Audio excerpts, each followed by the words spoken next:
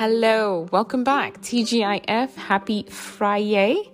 It's Friday, so you get to hang out with me 5 to 10 minutes. Listen, Jack always wants to put like a 5-minute limit on me. Listen, I will give you a 10-minute max, and I promise I won't chew your ear off. No more than 10 minutes. So thank you so much for joining me again. My name is Wendy. Should you wish to connect, my Instagram social media is Tatirana EST83. And no, I will not be changing that anytime soon. But it's TATHELANA EST83. You can also check out my blog that I'm trying my best to be as consistent as I can. 51improof.com. All right, let's get into it. So one of the things I got into this whole whiskey realm was the fact that I couldn't get allocated bottles. You know, the Kentuckys, the Old Fitzgeralds and the Buffalo Trace, Pappy Van Winkles and all that good stuff, because I live in a state where I just can't easily get that. And it can be very frustrating when people are snatching it up for secondary markets and things of that nature. Neither here nor there, yeah? So I decided, I was like, you know what? Let me look into the craft whiskey world and see if there's something that's there that's just as good, bang for your buck, that you're going to enjoy. And so that's part of my journey, is finding those things. I don't tend to necessarily stay in mainstream all the time. Every now and again, I will dabble and I will put you on game on some of the ones that I've loved.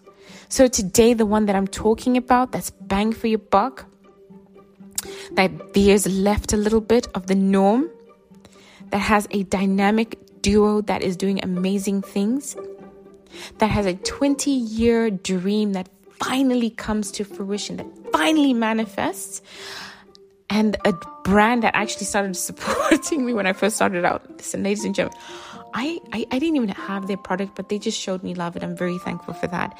And who am I talking about? None other than Buzzard Roost Whiskey. The founder is Mr. Jason Brawner. Like I said, he is the co-founder of Bourbon Bistro. Head down there and check it out.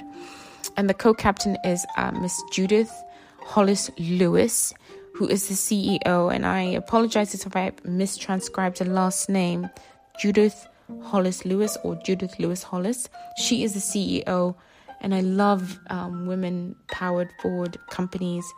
But this dynamic duo is amazing, and they produced one of their products, which is the Buzzard Roost Rye Whiskey, very small batch. It's a sipping whiskey. It's a daily sipper, something that you can read a book to, listen to music to, watch a movie to, converse with. It's a very small batch straight rye whiskey that sits at 105 proof. Now, what do I love about this reading companion libation is the fact that it's a rye whiskey that doesn't quite drink like a rye whiskey. Because most people, when they think of rye, they think of herbaceousness, greenness, pine, dill, that sort of thing. But this one manages to harness a whole bunch of stuff, packs flavor punch that it just leaves you a little surprised, like, oh, okay, right? So with this one, I do have a pour in here that I'm going to sip on, nose on, and share with you, right? Listen, at 105 proof, yo man, my nose hairs are not singed at all. By the way, preface, I can be a dork sometimes, but yes, the nose on this is absolutely beautiful. And what am I getting from this is like toasted sweetness and spice. If you have followed some of my episodes, you notice that I try to simplify the way that I taste and nose. And so, like, for example, the colors that come to my mind with this one is green and gold. And then when I taste it or nose it, I get toasted, sweetness, and succulent. So with the toasted, it's that toasted vanilla, spiced sultanas. And so I didn't grow up in the United States, I grew up abroad. And so sultanas, they remind me of a fruitcake. Sultanas are basically white grapes that have been dehydrated, raisins, right? But they're white. And so they have this sense of succulence and sweetness and a little bit of spice.